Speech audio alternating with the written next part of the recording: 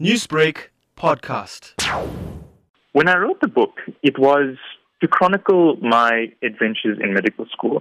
I thought that as medical students, we have so many profound, life-changing experiences that remain hidden from the rest of the world. Many people don't see what we experience in the wards, and these experiences can be across the spectrum. They can range from seeing a birth for the first time to seeing death for the first time and everything in between.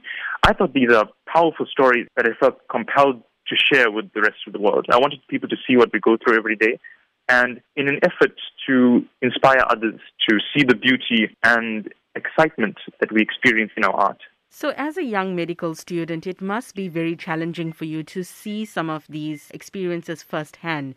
Take me through a day in the life of Ashiq. Most of my time is spent attending to our coursework, and it largely depends on which clinical rotation we are in. Most of them last for about 6 weeks, and that has been adjusted as a result of the COVID-19 pandemic. So what would happen is we wake up in the morning, we spend most of our day either in the wards or on campus, learning theoretical and practical application of medical knowledge. And during that time, we can see any number of patients. So we see a lot in any given day. So you're also one of the top medical students at UKZN and now an author.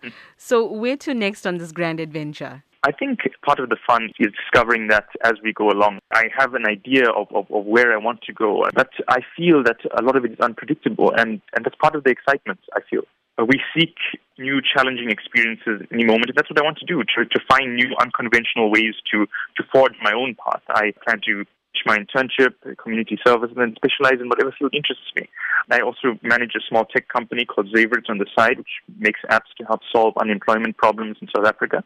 I want to explore the full potential in that, as well as pursue many other hobbies that I do enjoy. I think we can learn from so many unconventional sources. Knowledge can come from anywhere, and diversifying our skill set aids us in our journeys into the future. Newsbreak, Lotus FM, powered by SABC News.